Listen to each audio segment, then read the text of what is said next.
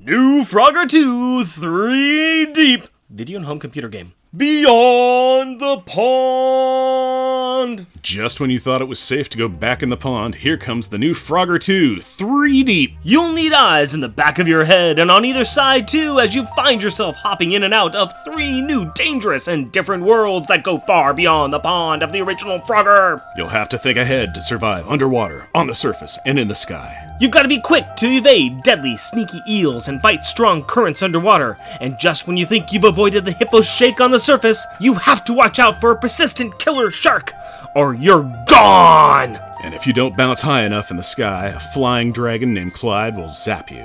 Are you up for the challenge? Find out, new Frogger 2 3 Deep. Get hopping on it! Treachery underwater. Villainy on the surface! Evil hijinks in the sky. Available for Atari home computers 2600, 5200, ColecoVision, and Commodore 64 systems. Parker Brothers.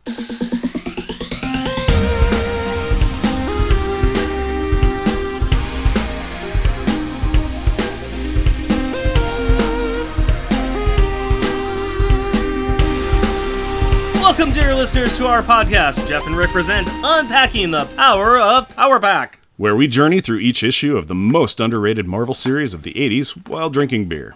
analyzing awesome and amazing adolescent adventures and absorbing alcohol. I'm Jeff. And I am Rick. You know, since episode 2, we've been doing these silly advertisement cold openers, and I feel like we should explain it. Oh, I can explain it. Okay? It's fluff. It's filler. It's flim-flammery. I was going to explain it by just saying, hey, you know, since episode 2, we've been doing these silly advertisement cold openers, and that's my explanation for it. That's a great explanation. Basically, it saves us from trying to come up with some sort of witty opening.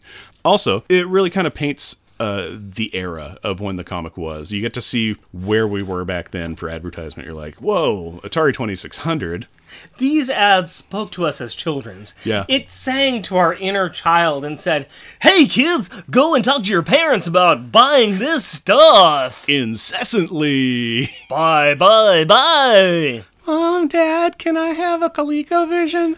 Sure, as soon as you go ahead and mow the lawn. But I want to play Frogger 3 Deep. Mow the lawn, Jeffrey. 3 Deep. Mow the lawn, Jeffrey. Frogger. Mow the lawn, Jeffrey. Yeah, so we do it just because it's kind of fun. I should point out, too, that we are doing something we have never done before. We are doing back-to-back recordings. I don't even know if we should mention that. I like it. Okay, we are, though. I've heard other podcasts do it. I am pulling back the curtain saying that when you plug this podcast into your little earbuds, you are not just hearing us all of a sudden speaking to you live. That doesn't happen. No, because it's a podcast, so Right. It's all re-recorded. It's all pre-recorded. And when do we do this? When we have time. Yep, and this time we have time. I am feeling my hops, my friend. Oh, okay. This Yeah. is how you sow your wild hops? Yes, this is how I sow my wild hops. Okay. I go to your house and I drink beer and record a silly podcast about comic books. Yeah, it's very important work. It's very important work. This is funny. My mom was actually asking me. I'm like, oh, yeah, we're doing this and this. And she's like, oh, what's it about? I'm like, oh, very, very important information. It's about a comic from the 80s. And we drink beer and talk. So, we're doing the good work. I've mentioned that I'm doing this to a few other people, and they're going, oh, really? What are you doing on comic books? The look of uninterest in their eyes is just like, oh, that's nice. So, Jeff. Yeah, Rick. Can you please give us the 2-sentence replay of the last episode? I can and will. Oh, I hope I didn't use up my 2 sentences with that. Oh, I hope I didn't use up my 2 sentences with that. Oh, I hope that... No, okay, I'll just do it for real. You owe me $2. Katie finally loses her tooth. And there was much rejoicing. Yay! And then some other less important stuff happens as well. Like they rescue their parents, they escape the Snarks, and they meet another chameleon who blesses their appropriation of powers and smart ships and is now their grandfather. I think you did that very well. The important thing to remember here is Katie lost her tooth. We've truncated probably our favorite issue so succinctly. It's fantastic. There was so much that happened. So much that happened, and you've given me 2 sentences. 2 sentences. I gave myself 2 sentences. Yeah, it's just Katie lost her tooth. It's a big plot point because it's been dragging on for 2-3 episodes now, something like that. Yeah. Okay, now that I've kind of given us the non-truncated 2-sentence replay of last issue, how about you give me a beer and tell us what our Power Pack pick is? I would be happy to give you a beer. Excellent. Now, You know, those are the best words that anyone could ever say to anybody. I mean, there's equally good words, but that's a good word. that's a good word. I feel like I should prep the audience before I hand it to you, but I really don't know how. I'm just going to go ahead and say that this, my friend, is Double Rainbow from Iron Horse Brewery. Oh my goodness. Do they clone Julie? Is it Double Rainbow? Nope, there is no cloning of Julie. It's just the fact that I was looking for something. The issue is called Homecoming. Yep. And it ends up being a Julie-centric story by the end of it. Mm-hmm. So that in mind, I decided that a double rainbow was appropriate for this. Man, the art on this is just amazing. It's a keg. It's a winged unicorn keg, and it's just got words all over. It's being ridden by a skull-headed cowboy. It says Double Rainbow Red IPA. It's got skulls all over it and rainbow colors across the top. It repetitively says you're welcome. And let's see. Oh, Let me read to you something I pulled off the website. Mm-hmm. It is like having 2 pots of gold in your mouth at the same time. ooh, that's. I don't know if that's good or bad. This beer is built upon a solid malt foundation of medium crystal biscuit and Vienna for a considerable dose of toffee, bread, and nutty flavors and aroma. We then laced hops into the first wort runoff, and hops continued to be added through the boil, after boil, and then dry hopped with the Hawk Rocket, creating both a red IPA and a hoppy red ale, 7.0 ABV, 70 IBU. In a can. Very nice. It also has story time on it. Not a rumor. Pythagoras completely made that stuff up. This is a Kegasus. If you are lucky, you will see it in your dreams. Rainbow 1, Rainbow 2. WTF does Double Rainbow mean? We're not sure, but we think it means oral euphoria delivered in the best ingestibles known to man. PNW hops and specialty malts. Does a Double Rainbow deliver 2 pots of gold? This one does. In your mouth. Wow, Iron Horse Brewery. Okay, let's. Oh, hey, that is a red. Yeah. Oh, that's that's a really brown dark red. Yeah, that's hello, you mahogany beauty. I can't describe that. I think the solid malt foundation, toffee, bread, nutty flavors, I am getting all of that. For those of you in the Pacific Northwest, Iron Horse Brewery, Double Rainbow. Look it up. Yeah, that's. That is a fun little beer. I wanted to mention this too. Style, Indian Red Ale, Red IPA. ABV 7.0, IBU 70, Malt, Crystal, Cara, Vienna, Hops, Simcoe, Amarillo, Other, Leprechaun. Oh, not leprechaun hops, just leprechaun. Other, Leprechaun. Okay, just Other, Leprechaun. it's right there. Yeah, Right there. Juice yourself up, a leprechaun. And now the opening credits, if you please. Power Pack, issue number 5, December 1984. Homecoming. Story by Louis Simonson. Breakdowns by Mary Wilshire. Finishes by Bob Wycheck. Letters by Joe Rosen. Colored by Glennis Ween. Edited by Carl Potts. Editor-in-Chief Jim Shooter. We got a little something different there. Mary Wilshire on the breakdown. Yeah, it is a different artist. I'm going to be completely honest, the first time through, and until Jeff pointed it out to me, I didn't notice. It jumped out to me immediately. It was very much just like, whoa, why does everybody look different? The kids look similar. You know who they are, but they don't look the same. It's like they aged a couple of years each, for one thing. So it's, it's kind of like, it's a different artist. The kids look a little different. A big thing is Katie's missing tooth is on the wrong side. That's funny. Yeah, before she pulled out the front left incisor, and in this entire issue, she's missing her front right incisor, and it just pulled me out of the issue. It's kind of interesting. The cover is still done by Brigman. Yeah, it looks good. That's a very action-packed cover. Yeah, that is a super action-packed cover. What's funny on this is that Alex and Katie are hanging off of a precipice on a cliff, and they're about to just fall to their death, except that, Alex can make them 0G, so it's really not that life-threatening. Yeah, we have Carmody that's shooting a gun at Jack and Julie. Of course, the gun is going through Jack, and Julie is evading it, but she travels fast.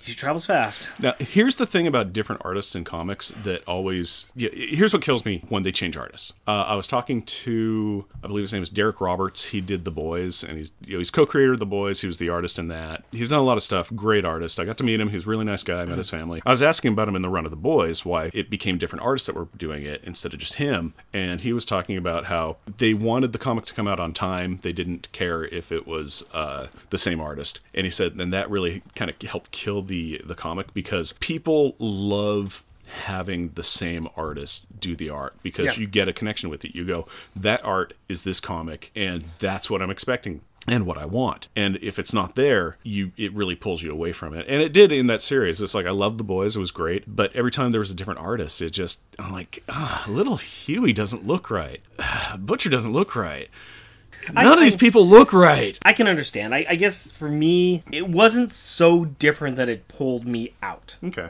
And Well, I think yeah. I think that Mary Wilshire does a pretty good job aping June Brigman's style. Oh, she did a fine job. Everything looks great if it wasn't me being used to the previous style Sure. and just kind of going, this run has these people on it and this is what it looks like. I would have been fine with it, but it just kind of jumped out at me and was glaring. That being said, Power Pack is heading back to Earth, with their parents still mummified and unconscious. Julie is very nervous that their mom and dad won't love them anymore after they find out they have powers. There's a lot of Julie worrying in this issue. She believes that the Snark's mind probe might have bassomatic their parents' minds. Because Super Bassomatic 76 is a tool that lets you use the bass with no fish waste and without scaling, cutting, or gutting. But they just don't know yet. They have waited to unwrap their Christmas parents until they land. Speaking of which, they get a good look at the wreck their house is now. Even the car is destroyed after Alex Donkey Konged it at the Snark ship in issue 3. But they're home, which does make them somewhat happy. As Alex moves their parents out of the Good Ship Friday, they have some real deep conversations about whether they should tell their parents or not. What's interesting to me is that I forgot it was Julie who originally argued against telling their parents. Really, of the four, she's always come across as a straight shooter, the truthful and honest one. But, for some reason, she's very hesitant. Alex and Julie really argue about this. Alex looking at some of the practical, scientific reasons. Dad will think it's interesting, while Julie takes the emotional.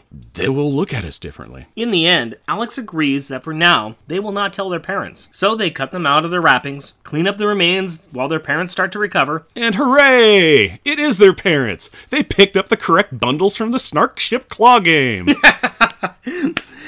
As they change out of their costumes, Friday lets them know about a cool feature. The costumes will appear and disappear at a command, which is kinda awesome. It is one less thing that the writers and the kids need to deal with. I mean, no one wants to see kids changing in a phone booth. Creepy. You know, they actually do show them that when they're changing into their clothes and Friday tells them, it's like, okay, hey, anytime you want your costumes to come back, just say that you want them back, and they will. And if you want them to go away, they will. So it's kind of like, okay, I guess it displaces the clothes they're wearing as well? You know what? We are not even going to get into that, because way down the line in this comic book they do. For now, let's just all put our hands in the air, wave them around in front of somebody's face, and say, comic science. I'm completely distracted. So the last thing they have to do is they've got to get rid of Friday. Big white ship, big alien ship, awkward conversations. They've decided to make it look like the aliens just left them on the beach. Julie takes care of this by snapping at Friday to take a hike. Katie is not pleased. Why did you have to act so bossy? That was a mean way to talk to Friday. I bet she'll never come back now, and it'll be all your fault. The parents wake up, and they seem to be okay. They recognize the kids and where they are, but they are totes confused. Ring, bring, bring. The sound of that telephone ringing causes them all to rush back into the disaster zone that was their house. Think of the movie The Money Pit about halfway through, without Tom Hanks and the comedic pratfalls, but still with Shelley Long. Yeah. So, you know, it's pretty bad. As they survey the damage, Alex mentions the converter to his father, preceded by a Say it, Rick. Say it. G. Take a drink. Dr. Powers gets woozy and leans against the damaged porch banister. Crack. Alex jumps forward and pulls him to safety, using his... G-Powers. powers. I don't think he says it. No, just he doesn't. He uses it. just uses them, so you can drink to try and wash the thought from your brain, but... Done and done. Yeah, but it's not an official count. It's not an official count. Don't count that. Anyway, he uses his G-Powers to make him momentarily weightless so that Alex can pull him back. Julie gives Alex an evil eye. flaunting your powers in front of Dad is not secret. But Dr. Powers did not seem to notice that his son is pretty strong now. So it looks like the Snarks did damage Dr. Powers' brain after all. He can't think about the converter anymore, and he doesn't notice that his kids have superpowers, but it's convenient for the plot. Inside, Mrs. Powers is on the phone with her agent, who informs her that she is 4 days late on a painting. They have lost 4 days. The family looks around at their trashed house, and they try to figure out what is next. Hey, did you notice that the table is flipped over, and so is their one chair? Yeah, Jim is standing over it in the next panel like, "This table was my kingdom, and this chair was my throne. What have you done?" Poor chair. You were the only one they had. Meanwhile, Mr. Evil Underpants Carmody is yelling at a guy with a red high and tight and some seriously mirrored shades. This is Henry Gyrich. Henry Gyrich, longtime protagonist of the Avengers and the X-Men, kinda represents evil government bureaucracy gone amok, restricting the activities of superheroes and the like. During this time, in comic books, he was on the National Security Council and was in charge of Project Wide Awake, a task force designed to deal with the problems of the growing number of mutants. This project was a bad seed from the start. The best way to think of Gyrich is to compare him to Templeton Peck from the original Ghostbusters, except not as Weasley. Carmody is trying to explain that his $5 million converter was destroyed by 4 mutants. Gyrich is skeptical. He thinks the kids described by Carmody are too young to be mutants. But Carmody hits the desk and demands a mutant tracker. Gyrich relents because he is the worst. Carmody did bang on his desk enthusiastically. Touché, touché. The scene ends with Gyrich throwing shade at Carmody by saying that he wanted to weaponize Dr. Powers' converter. Carmody shades right back, saying that rumor has it that Gyrich wants to weaponize mutants and that the Power Kids would be ideal for this. Man, is there anything of Dr. Powers that Carmody won't weaponize? I like the deviled eggs that you brought to the potluck, but I think that we should weaponize them. You left your lunch out in the break room, so I weaponized it. The picture of your family on your desk was nice, but it wasn't murdery enough, so I weaponized it. Yeah, he weaponizes a lot of things. But you know what he can't weaponize? What? Bacon. It's too tasty. Bacon. Back with the Power family. They head into town thanks to a ride from the town taxi. I know they call him Mr. Finch, but I'm thinking of him as Reverend Jim from Taxi. No, that'd be great. I would love Christopher Lloyd to be in this. They run some errands, including checking out Julie's arms at the doctor's office. Remember back in issue 3, Julie slammed hard into a wall and thought she broke it? Well, the doctor takes a look and is amazed. Julie had been in a week ago for a school checkup and didn't have a broken arm. The x-ray shows that the arm looks to be almost healed, like it was broken a month ago? It just might be that chameleon superbug keeps on a-giving. That, or he isn't a very good doctor. Time will tell, my friend. Time will tell. Next, they head into a, air quote, McBurgers. No copyright infringement here, officer. Just keep on walking down the street to McDowell's. They are the real culprits. McBurgers. Hey, let's make up their mascots. I'll go first. There's Ron, the happy painted man. Ooh, the burger robber. Oh, I like that. Oh, but you know who my favorite one is? Who? The purple frown. Okay, alrighty. Inside, Julie chides Alex for using his powers to balance his tray of food on one finger. Something that I probably would have done myself, actually. Alex brushes it off. He doesn't like secrets. Besides, he's practicing. The sibling argument is interrupted as the kids spot the corpulent criminal Carmody crossing the street with a couple of guys in suits. The 2 older kids grab the 2 younger ones amid flimsy excuses and drag them out of the restaurant through a back door. Both the Power parents apparently were brain damaged by the Snarks because they are fine with the kids taking off. Dude, if you had 4 kids, even a couple of minutes in a fast food restaurant would seem like heaven. I have 1 kid, and that seems nice. Yeah, me too. Maybe the Power parents aren't as brain damaged as we think. As Carmody waddles after the kids, the 2 suits stop at the door. The Power parents finally realize that something is up, and one of the suits sends the other, called Link, after that jerk Carmody. It's nice to see that everyone finds this schmuck unpleasant. The kids, after heading out the back door of the restaurant, reach a dead end, but Katie blasts a hole in the fence. Shut! Wait, stop. Time out. We have some weird continuity here. What's that? Well, Katie says she still has energy stored from disintegrating the wrappers. Yeah, that her parents were in. Yeah, the sleepy time tea wrappers. But she hasn't been glowing at all. She absorbs them, and she glows when she absorbs, but she hasn't been glowing. She hasn't been glowing at all until she fires a Powerball. Then she lights up like a sparkling Christmas tree. Because, in the past, we have seen her hands glow if she disintegrated a small thing. But this just seems off. I might have an explanation for this. She disintegrated the rain that's falling around them. Nope. We'll blame it on the new artist. Anyway, the kids crawl through the mud. Splosh, splosh. And decide that they should change into more appropriate attire. And so, for the first time, we get a Costumes On! Yes! I like how they wait until after they are muddy. Just like children. The kids turn on their powers and fly out to Lookout Point. The fat fiend finds he can't fit under the fence, but Link manages to get through. Carmody tells Link to follow the kids with a mutant detector and get a reading. Actually, he says, Here, Link, take the mutant detector and follow that rainbow. "It's dangerous to go alone. Take this!" I know, right? I want him to find the Triforce by the end of this issue. Wrong Link. And I want to see Link try and capture the kids with the hook shot. Again, wrong Link. Back at the restaurant, the other suit, Falcone, has exploded. Do all of these guys they all sound like they're just really bad Italian villains? Yeah, well, Falcone is a mob boss in DC, and Link is a man that terrorizes chickens in Hyrule. So, yeah, the worst of mob bosses. The other suit, Falcone, has explained that Carmody is a maniac, and he just wants to ask questions. Falcone asks the Powers to work with him to stop Carmody. Jim learns from Falcone that the converter has been destroyed by small glowing beings surrounded by mist, and that Carmody is convinced it was the Power Kids. Power parents are willing to cooperate with the government after they find the children. Carmody is overhearing this around the corner. He's had enough of these bleeding heart hippies. He wants to kill the kids. And we get a very terrifying graphic of a heavy-jowled Carmody gripping a pistol and looking downright menacing. The kids have made it to Lookout Point, a very nice location. It is very New England-esque. The crashing sea surrounding an outcropping rock, covered with grass and a lighthouse. And a sheer drop-off! And the worst fencing and signage I have ever seen. The rain is coming down hard, and Farror's wind is whipping the leaves off a nearby Deku tree. Again, the wrong Link. You are not letting this go.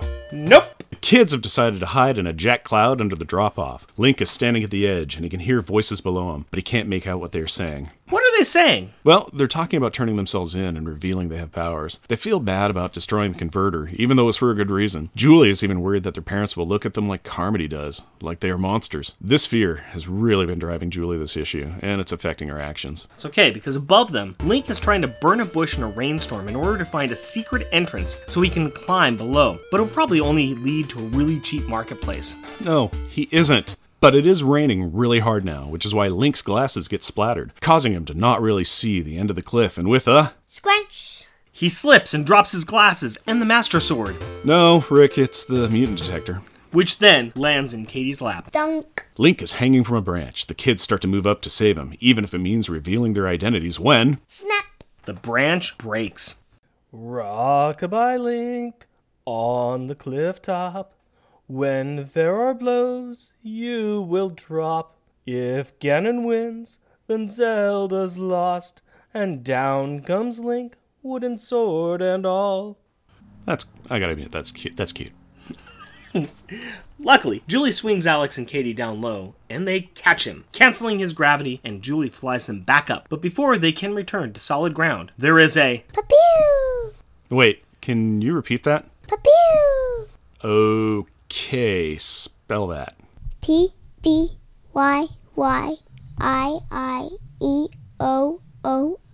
Okay, got it. What was that? Well, that was a gunshot. The Tubby Terror has turned up and is shooting his handgun at kids. Okay, he's shooting it at everybody, but I mostly care about the fact that he's shooting it at kids. Link yells at him to stop, but that doesn't really deter this jerkwad. Blam. The bullet flies right in front of Katie's eyes. That does it. No, stop it. Katie shoots off a powerball. Blam. The gunfire has now drawn the attention of the other adults in the story, But like no one else in town. and they run towards the noise. Julie, meanwhile, attacks Carmody, pushing his arm up into the air. The kids, knowing their parents are coming, whisper a "costumes off" just in time. You know, do we need a sound effect for that? Maybe that could be the sound effect. What? No. And you're mocking me using Link? I'll mock you about a lot of things. Touché. We'll talk about it later, because right now, Jim Power, Dr. Jim Power, Power Father of the Year, Power vaults over the knee-high chain fence, Power pulls Carmody around, and Power fists him in the face. Crack. This is very cathartic. I love Julie's line. She picks up the gun, hands it to Link, and says, "Ick, here." Dr. Powers is pissed. He resigns on the spot. I was waiting for the powers to sue this guy for like $1 bajillion for child endangerment. Carmody is yelling that the kids are mutants, but Link jumps in to point out that Katie is holding the mutant detector, and it's not beeping. Link states that the only thing he saw was a group of kids save him from falling down a cliff and from a dangerous maniac with a gun. He does also give a wink to Katie as she hands him back his glasses and whispers that he really cannot see much without his glasses. He knows they have powers, but he also knows that they saved his life. I am willing to say that this is a classic guy, except that he probably does hunt mutants, which makes him a word we have decided not to say on this podcast. Plus, he does go around blowing up mountains and trampling into people's caves. No, Rick, for the last time, wrong Link. The family returns home and are sitting around their table with 6 chairs. It only took their house getting destroyed for them to realize what they've been missing in their lives. Well, that, and they're missing 4 days. The parents are willing to let their missing memories continue to be missing, and they want to move on. Jim mentions a teaching position he was offered in New York City. New York City! Yes, he's going to work at a prestigious salsa manufacturing company. He'll use his science to make it better. Get a rope. That wouldn't matter because Katie would disintegrate the rope. Yeah. Apparently a real cushy position since it came with a huge Upper West Side apartment. The whole family seems pretty excited about this new adventure. Alex is so excited about maybe seeing Spider-Man, he drops a G in his dinner. Take a drink. But Julie gets really upset by this and runs outside. I think it was because she is tired of Alex saying G all the time. It could be. Maggie follows her out to the beach and they have a talk. This has been too much for Julie. She wants everything to go back to normal. Her mother explains that everything changes, and no matter what the change is, she will still love Julie, even if she flew. This is a really touching scene, and I think it not only shows the relationship that Julie and her mom have, but it shows us a lot about Julie. Remember, her biggest character trait so far is that she's an avid reader, but this tells us a lot more. She's a young woman who has some real fears about what is happening to her. Her mom heads inside, but Julie stays outside for a while, changing into her costume. With a please, which I thought was cute. And calls for Friday. She feels bad for yelling at Friday earlier in the day. Friday comes flying down, landing on the beach. Julie apologizes to Friday, and Friday admits to Julie that she was afraid she wouldn't be needed anymore. Julie tells Friday that they do need her, but that they're moving to New York, and that she'll need to find a new place to hide, like space. Several mornings later, the kids are packing up a moving truck. Each kid uses their power while they talk about not using their power in public, and how they still have decided to keep their powers a secret from their family. They decide that they will need to wait for the right time. Like when their really smart parents eventually figure it out, or one of these children get caught showing off. You mean like flying a box out of the house? Or turning your finger into a cloud while you're holding a string down for a knot. Or disintegrating the excess string on a box? Or tossing a really heavy box into a truck. Thunk. Yeah, something like that. Yeah, maybe eventually they will meet a real superhero to teach them all about their secret identities. How about next issue? Because according to the box on the last page, the world's most famous arachnid-themed wall crawler is showing up. Webster from He-Man? No. Spider-Girl? No. Spider-Woman? No. Scarlet Spider? No. Peter Porker, the Spectacular Spider-Ham? Definitively no. Spider-Pig? No, it's Spider-Man. Ah, yeah, that makes sense. Next issue, Secrets. I found it very interesting that it was Julie's idea that she keep it a secret. This entire story really is... It turns out to be a story about Julie maturing and changing. I think that there's a bit of a puberty kind of element to this episode. How Julie is now becoming a young adult. She has powers. Yeah, her body's going through changes, Yes. like they all do. It- Hair's growing in new places. Rainbows are growing in even newer places. Yes, very much so. You can definitely read in that her getting superpowers is a metaphor for puberty. There's a straight line between the two thoughts. And of course, there's a lot of serious emotions and feelings and physical changes that come with puberty. Add to the fact that she's got alien superpowers and spaceships now. Not to mention the fact that now we also find out she's going to a new place. She's going to get a new school, a new house, a new city, and the kids still have new powers. I can really see that for Julie, that this is just too much. If she can control one thing, she wants that relationship still with her parents, but now she's keeping secrets from them too. I don't know. What's your thoughts on that? No, you make really good points on that. It wasn't, but it was a Julie Yeah. issue.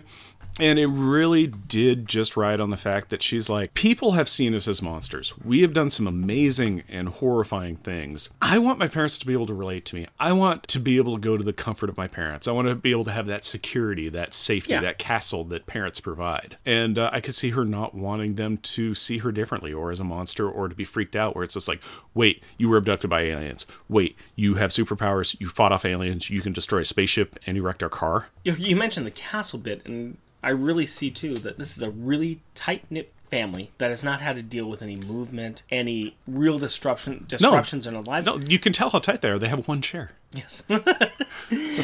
Their house is destroyed. They're going to a new place. They have got so much changes. The rest of the kids are kind of rolling with it. It's easy to say Katie's really too young to really deal with this, or really to see this as any problems. She's just kind of malleable in dealing with it. Well, she's Jack, 5. Is she even at school yet?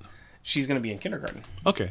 Yeah. Going to be, not is. Nope. Going to be in Okay, kindergarten. so she hasn't, I don't know if she's Yeah. done any kind of like schooling or anything preschool, but she's her probably closest friends are the are kids. her family, yeah. So it's kind of like, oh, okay, we're going somewhere. Yeah. What's the problem? Jack seems to be somebody who can he rolls with it too. He's like, Oh, okay, big time with everything. I can just do anything. Yeah. I really thought that Alex would be the one that really would push back against it. But if you think, Alex is still looking at all this as a science experiment. Yeah, he really is, and he's like, New York. Oh my God, there's the art museums and the history museum and Yeah. superheroes. We want to meet Spider-Man. Yeah. So yeah. It's her decision to keep it secret. Is this a good choice or not? I don't know. But I think it kind of is an adult decision that she is the one making it. And Yeah. it shows that she's really pushing into that maturity. Yeah. Question for you. Mm-hmm. Is Friday a boy or a girl? We don't know. I think that we've been referring to her as a he because Friday, the literary reference that it was based off of, was a he. I hate to break it to you, my friend, but I changed a lot of the pronouns this time into she. I noticed that too. It blended through the episode actually. At the beginning, you started with he, and then it turned into she. I did notice those, and I was just like, all right, well, it doesn't matter because spaceship, and it's I don't know, it's whatever gender it assigns to itself. Sometime down the line, they do address this, and I think that, if I remember correctly, and we'll pull it out when it happens, but I think it's Katie the one who really pushes the fact that it's a she. Okay. And of course it's a she. But I like the idea of the self-identifying. Friday never does. Okay. At the end, when I'll just say when she's talking to Julie, she, in my opinion, kind of has a feminine, almost like grandmotherly voice because Julie's like, I'm sorry I ran you off. I was just scared that my parents would see you and freak out. And Friday says, I was scared for your parents to wake up because I don't want you to not need me. That's interesting. I didn't see it in that light, but I can buy it completely. Mm-hmm. Thinking of the voice of the ship during saying those lines, I could also see it as being a very immature young man. Oh, okay. Maybe like a boy more around Jack's age saying, well, I was afraid too. Oh, yeah. I think so there's some the- similarity that you can see there, Yeah. but it's the same kind of read I think you can get on either one. I like the idea of self-identifying, but I just don't know if it ever happens in here. I'm not sure. It's Now, from what we've identified so far in 5 issues. It's Friday the Smart Ship. yeah. It is interesting, though, too, that, if we look at the context of where the name came from, Whitey named him after Friday, which is a male character in the book. But that means nothing. Mm-hmm. It's just a name. Yeah, well, My Girl Friday. Yes. So Speaking of Julie, because this is a Julie-centric episode, Julie's arm healed pretty darn quickly. yeah, it did. Mm-hmm. And that could be because space powers or unstable molecule costume. Reaching back in my mind, I know there are places further down the line that they talk about this, and I know that it comes from the alien powers, but I can't cite it yet. No. But it's still, it's kind of cool how they pepper this into this book that, hey, that's weird. Her arm healed really fast, and the kids are kind of, curious, but they don't really explore it themselves that much, which is kind of cool because, for me, especially at my age, I'd be like, hey, I healed fast. I want to explore this because, yay! Yeah, because everything on me is broken and hurts. Yeah. But kids, you got kids whose got that mindset of I'm invincible anyways. I can fall down a set of steps and I can bounce 3 times, brush myself off, put a Band-Aid on, and I'm all good. Yeah. There's also the aspect that superheroes need to heal fast, because otherwise it would be like, oh, I stopped a bank robbery, and then I went to the hospital, and then I was in recovery for 6 months, and then physical therapy, and now I can get back out on the street to fight crime.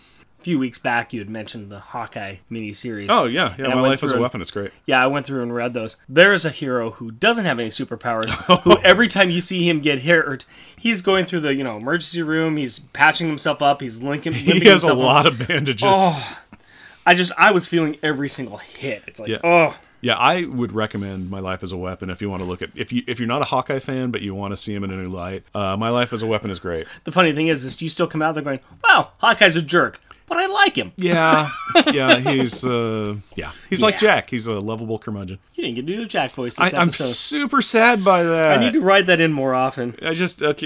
Master demands more screen time. Okay, curmudgeon. In my day... Hey, back off, curmudgeon. I'm whipping out my library card and bonking you on the head.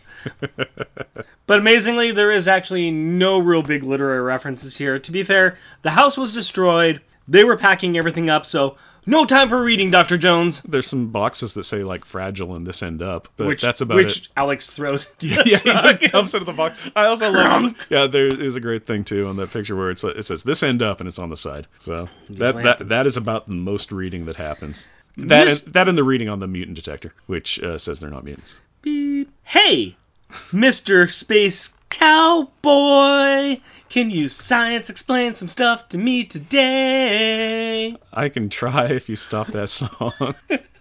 What's your questions, buddy? The costumes. What do you think? They're great. They're filled with unstable molecules. Costume on. Costume off. They're great. They're space science. They're space science. They're comic book hand-wavy jiggly-doo. There's nothing that I can say about them. It's not like I can go, oh, well, it's like, oh, here's what I can reference it to. You know how a magician can change their outfits by waving their arms? Yeah, it's like that. It just does. It's magic. I got an interesting question for you, and I've actually got the answer for you. Okay, yeah. Mutant detector. Mm-hmm. Tell me how that works.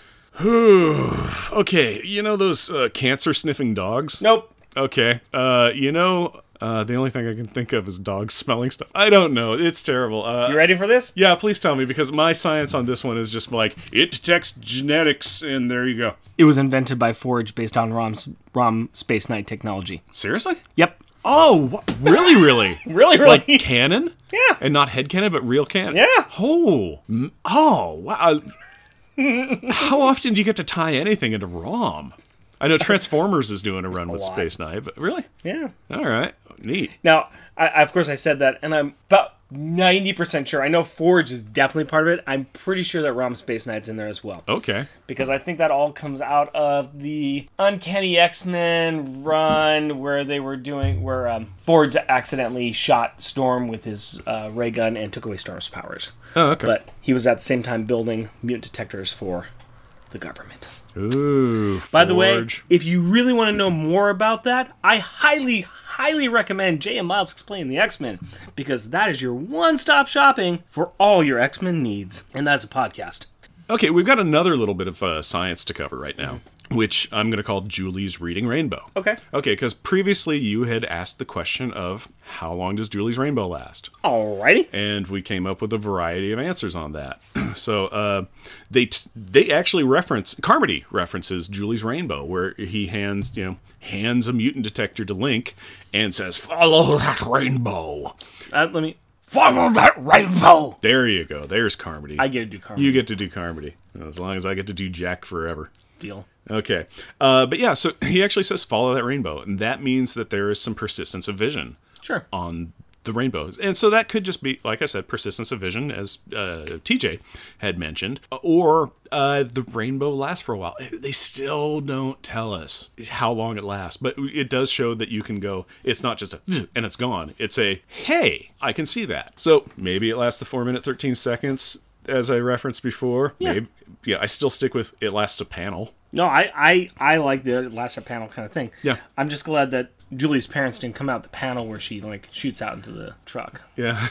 for that, they mentioned nobody's going to see us in this really heavy rain, because have you ever looked outside when it's raining and never been able to see anything? Okay, unless you're in Florida. I was going to say, we live in Portland. We see all the time when it's raining. Yeah, exactly. It's just like, it's a downpour. I guess I better put on my not umbrella or raincoat and just go outside anyway. Speaking of reading Rainbow, I think we should go ahead and talk to LeVar Burton and have him call up Geordie LaFord so he can transport us to Final Thought Planet.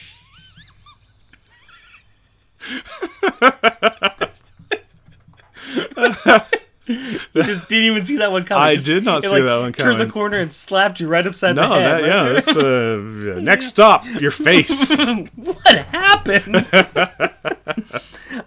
Jeff, Refrigerator Gallery. Oh, I actually had 2 for this one. Well, hang on. Yeah. What piece of art in the book needs to be on the family's new refrigerator in New York City? Good point. Okay. Oh, boy. I had 2. Okay. And I'll give you my number 1. Oh, let's start with number 2. Oh, you want number 2? Yeah. Okay. On page 13. I think we might have the same one. Yeah, I'm going to call this Carmody Get Your Gun.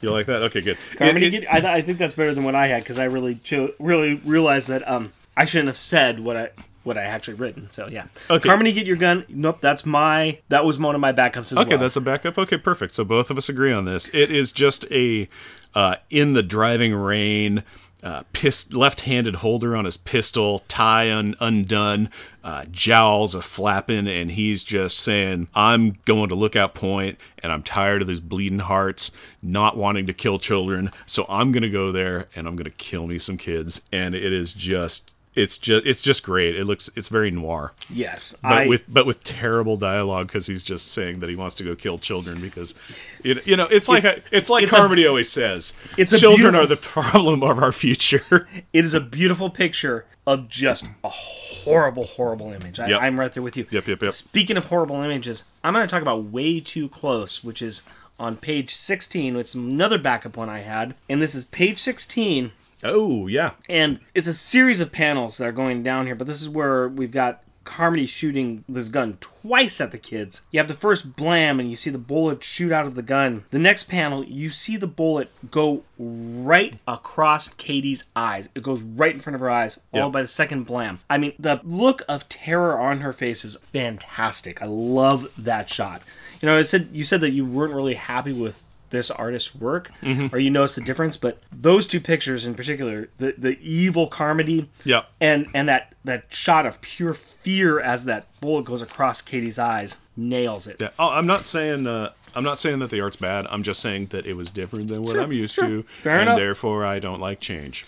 What is your number 1? Okay, well, since you said nailed it, let's talk about my number 1, which is on page 18. And yes, we have the same number 1. Yeah, and I'm going to steal the name that you called it previously, which is Power Fist, which, in my opinion, would be a great name for a superhero. And it also sounds like Luke Cage and Danny Rand have a love child. Yeah, had a kid. Because, Power Fist, the other child that they have, is the lesser-known Iron Man. It's Jim Power, he's actually got a really good punching stance, too, there. I'm noticing that. He's going from the hips. He's got his legs. Just going from the hips. He's got his leg, power punch going across. We got a crack, and we got Carmody flipping over backwards. So, no, I mean, that is just a fantastic punch. I actually call this Dad Justice. Oh, Dad Justice. That's Dad great. Justice. Okay, I really liked your Power Fist. Yeah, so and it is, because he's a power. He's a power. Yeah. Rubber and glue moment. What was the best or most childish insult? Oh, okay. Sadly enough, it isn't one of the kids that I'm going to be quoting here. Really? Yeah. Good. It is on page 12. It is Carmody. No, it's not Carmody. It's Falcone talking about Carmody. Falcone, he's talking to the Power parents. They're rushing out of the McBurger restaurant. And he says, the Powers are like, don't try and stop us. We're going after our kids. And Falcone's all, stop you? Why would I stop you? Our orders were to ask you questions politely, not help that maniac Carmody hound children through the driving rain. And I just love that. Maniac. Nice. That maniac Carmody. My backup one was all the way on page 22, and it is Jack to Julie when he calls her a nerd.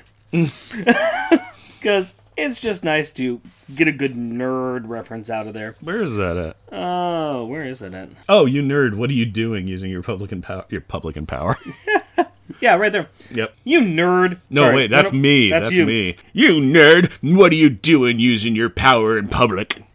There you go. You got a chance to use the card. I didn't get to do it. Why didn't I think ahead? And okay, from here on out, I only pick Jack things. It's like, what's the best piece of art? Well, when Jack said, what's the piece of My art? favorite, though, still is page 1, and it's Alex. And Alex says, "Stop being a dope, Julie." I like that one. It's like just right in the first panel almost. It's like, Yeah. Oh, there it stop is, being yeah. a dope, Julie. I thought that was pretty good. Yeah. All right. Stars in detention. Identify the child who was the best and worst in the issue. Let's start with the worst because I have a feeling we know what the best one was. Really? That's my guess. Okay. What's the worst? My worst is Julie. I was wrong. Yeah. Yeah. That's what you get for assumption. You know what you get when you assume things? Yeah, I run a podcast. Yeah, you get wrong. Why do you think it was Julie?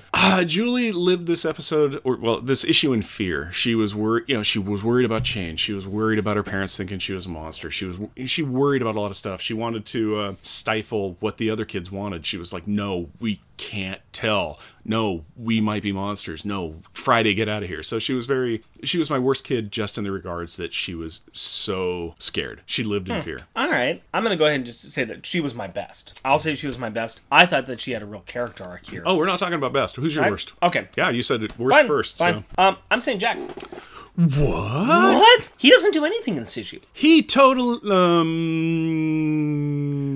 he helped tie a box. Yeah, he did nothing in this issue. He did nothing. He clouded up the kids on the cliff, which is what he does. Yeah, they didn't need to. At least Alex had a counterpoint for Julie's arguments, Mm-hmm. and he saves his dad. Mm-hmm. Katie fires off a shot at Carmody. Mm-hmm. Jack should have done a jackhammer on this dude. Yeah. Jack should have been able to take this guy out when he was shooting. First of all, he is a cloud form. Yeah. And then he can go small and knock the gun out of this guy's hand. It was just bad. It's like he did nothing. Yeah, there's that. So, I mean, I guess I could have picked out somebody who did something wrong, but it's just like there was nothing he did. Yeah. So that was my issue with it. Okay. No, Jack is the worst kid, the detention kid. Great choice. That's my choice. I still stand by Julie as a detention kid. That's so fine. yeah. I'm going to say that Julie was the best kid because she had a real character arc here. We see her conflicted with a lot in this issue. Should they tell the parents? Should they not? Why are things changing? Why can't things stay the same? This definitely is Julie's issue, and I think that she really stands tall in this issue. And another nice picture that I have in there is when she does turn into her costume. She says, "Costumes on, please." And she's standing there. And there's something about how she's just standing there like an adult. I mean, she's not an adult, but she's standing there like a girl standing against the elements. Okay. It's kind of cool. It's on page 21. And it wasn't one of my best pictures, but it kind of represents what I think of her in this issue. She's going through a lot. She's working through a lot. I like seeing character arcs. I like seeing characters grow. Okay. And I think she did, and that's why I think she's the best. All right. Who do you think was the best? Oh, Julie.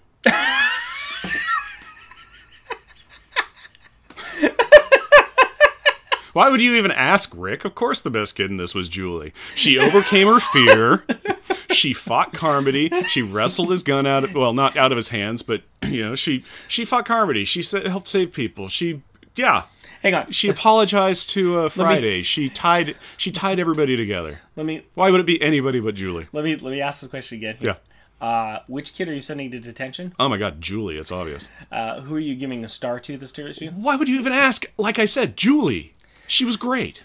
Maybe I wasn't clear on the rules of this game. Rules. Where we're going, there are no rules. I hate you. Just tell me about the G-forces. I want you just to count the number of G's Alex dropped during this comic and determine what the scientific equivalent would be. You're like, I'm gonna just go sit here and drink just now. jackhammer my head into oblivion, please. I'm tired of you and your shenanigans. I get that. Okay, so let's hit G-force. How many G's did Alex drop? Or how many did he pull? So, Alex pulled 2 G's. And that makes sense because that's 2 times the Earth's gravity. 2. And how that makes sense is due to the fact that they've now been to Earth twice. We've only ever been to Earth once, so they have, of course, experienced 2 G's of gravity. Nicely done. Thank you. The G average is 3, and as we said before, that's the space shuttle. That's the G-force that the astronauts experience on a space shuttle during launch and re-entry. So, okay, that's cool. And the total G-force that we have in this is 15, and that's more than twice what the Apollo 16 experienced on re-entry. So they would have blacked out a lot. Oh yeah, When do you black out? Here is the giant problem I've been having in discovering G-force is it's like, I'm like, how many G's kill you? And there's like a race car guy that experienced several hundred G's of force during a crash, and he was fine. He just walked away from it. So it's like, if you can experience high G's for short periods of time and you're okay, but like extended high G's is bad. People can start blacking out. What is it? I think fighter pilots wear special pressure suits and have breathing techniques and everything, and I think it is around like 6 or 7 G's people start blacking out. It's hard to get a definitive answer, because it kind of like, well, it depends. It depends on, were you expecting it? Are you trained for it? Do you have the equipment and gear for it? So during, I think, 3Gs, I'm not even going to say it because I can't remember. I'm even listening to Scott Kelly's book, Endurance, right now, where he talks about launching off in Space Shuttle and what it feels like. And I was like, I need to remember that for the podcast. How'd that work for you? I need to remember that for the podcast. So okay. Fair enough. Let's go ahead and move this on down to the top grades. Yep. What do you think about this issue against the rest of the series? Right now we are at 4312. Yes. I liked the Snark run. So, I liked... And this is a postscript to the Snark run. Yeah, and it's a postscript. So it's a transition episode. Yes. Or issue. And so it's really hard for me because it's good, but it's to get you somewhere else. I know you really like it, and I don't know where to put it, is the problem. All right, well, let's do this. Yeah. Right now, we think that the worst episode was number 2. Yeah, but I still enjoyed 2. I got a lot of fun out of that. Sure. Yeah. Would you read this one again over 2? Oh, boy. I would go ahead and say that I think that this has got some better beats and better moments. Mm-hmm. It's kind of funny, too, because number 2 issues deals with Carmody as well. Yeah. But I think that this is a better representation of Carmody. Okay. He's very one-dimensional in that one. He's just like, I'm a big fat slob jerk. This one, you see his reasoning for it, and you see how evil he is. There's more of really what makes him Power Pack's number 1 villain. Okay. At the same time, too, we have some transition. We have some character development. In the second one, they were like, hey, we're going over here, and we're going to steal something, and we're going to do it badly. They were taking care of a plot point. Yeah. Is all that they were doing in 2. So this was doing a lot more. I think that this has got more power and oomph than number 2. Yeah. I like this a lot, but I think that I could be persuaded that it's not as good as the first issue of the series. Okay. Well, then in that case, I would say it would be above 2, below... Above 2, below 1. Something like that. What is it? 3, 1, 2. Yeah, okay. 4, 3, 1, 5, 2. I forgot how many issues we've covered. And if you are confused by this, don't you worry none, because I will be updating this on our website, jeffandrickpresent.wordpress.com. Please go there and check out our rankings, because I put everything on there, including our beer and all that fun stuff. He puts everything up. It's great. Also, look up our bios, because you'll get to see a really nice photo of me and Rick spinning sparks at the beach. Yes, this is true. That was awesome. I'm the one in front. Rick's the one behind. You'll figure it out on your own. Yeah. I'm the ugly one. He's the one with the beard. Figure it out. That's not saying I'm attractive. That's just saying that I have a beard. You've uncovered my clever plot. I've been trying to figure a way to get that in there. Hey, very good. There you go. That brings us to the final thought on this beer. The Double Rainbow by Iron Horse Brewery. Give it a sniff. I still can't name the aroma on it. I like this better than the emotional rescue we just had. Okay. Yeah. It also still has an equally interesting cover on the can. Oh, yeah. Yeah. So, yeah. Well, let's see. What did I give the other one? I could put it about... For me, let's see. You gave it the other one a 2, and I gave it a 3. Something like that. Yeah. I'd still stick this one around a 3 for me. I'm going to say this is a 3.5 for me. I like it. I am not a big IPA fan. It is a red IPA, which adds something to it. Anytime you push malt in an IPA, I'm a happy, happy camper. It has a good sweet taste for me. I don't feel like I'm chewing on tinfoil when I drink it. Once again, that is Double Rainbow by Iron Horse Brewery. Another fine purchase I made from John's Marketplace in Tigard, Oregon. Very nice. I would like to go ahead and kick this over to the kids' perspective, where we ask questions or a premise of the book to my 7-year-old daughter and get her opinions. So, Rick and Carrie, would you please tell us what you think? hi, Carrie. Hi, Daddy. How are you? Good. Tell me what you think of this issue of Power Pack. It was awesome. It was awesome. Why do you think it was awesome? What I liked was when they unwrapped their parents. Why did you like that? Then that's when their parents woke up. And also when, I think, who was it? Jack or Alex? I can't remember who saved their dad. Their dad from falling. Wait, it was Alex. Yes, that was Alex. Alex saved their dad, right? Mm-hmm. You like that too? Mm-hmm. Yeah? Even though Alex is not your favorite person. That is true. Was there any scary parts in the issue? It almost made me scared when I saw that Carmody was shooting, Was shooting? Yeah. And that scared you? Yeah, because I don't like guns. Okay, fair enough. I never want to touch one. Let me ask you this question. What did you think about Julie and her feelings and talking to her mom at the end? What do you think that was about? It was about her and stuff changing. Mm-hmm. It's about changing. Do you think she's excited or nervous about changing? Nervous. Why do you think she's like that? Because she does not like changing. And she thinks that no one would like her if she changed. Do you think that's true? I think so, because that's when her mom said that she'll never, even if Julie changes, she'll still love her.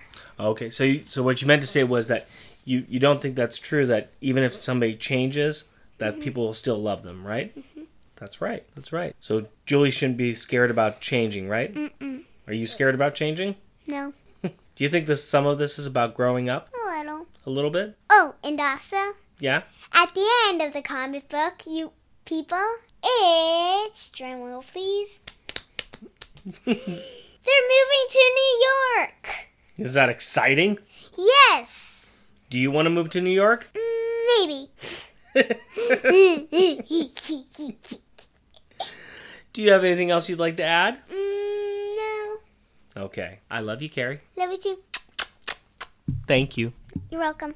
So, I'd like to do a couple of shout-outs to some people who have said hi to us on our different social media accounts to let us know that they're out there and we're doing a pretty good job. Thank you very much to Anthony all the way from the UK who left us a message on our webpage. He wanted to let us know that somewhere in a future letter page, the creators point out that Julie does not actually travel at the speed of light. He also really regrets the fact that he knows that piece of information, and he can remember that, but he can't remember his anniversary. We hear you, brother. We hear you. And I'd like to say thank you to Michael N. for your kind words about our podcast. We're happy that you think we are top-notch. Yes! And thanks to Link, you are the hero of Hyrule. Finally, peace returns to Hyrule. This ends his story. I just hate you so much right now. Jeff and Rick Present is recorded in front of a live studio audience in Portland, Oregon. If you would like to interact with us through the magic of the internet, you can do so through Twitter at JeffRickPresent, our Facebook page, Jeff and Rick Present, our email address, jeffandrickpresent, all one word, @gmail.com, or at our website, jeffandrickpresent.wordpress.com. And as always, we want to thank the wonderful women in our life. To my wife, Cindy, and our daughter, Carrie. To my fiancée, Hillary, and our daughter, Aurora. We love you. Until next week. Costumes off! Our theme music is 80s Action. Also featured in this episode are Call to Adventure and Overworld. All music is by Kevin MacLeod at Incompetech.com and is licensed under Creative Commons by Attribution 3.0 license. I don't want to do a podcast anymore. No. It's hard. I gotta say words. Words are hard. Go away, words. Me not like you anymore. Yeah. When have words ever done anything good for me? Don't use words to tell me. Oh my god, that's how I talk most of the time. Hey, it only took their house getting destroyed for them to realize what they've been missing. Hey, They've been missing. It only took their house getting destroyed for them to realize what they have been missing in their lives. Tuba solo. Hey,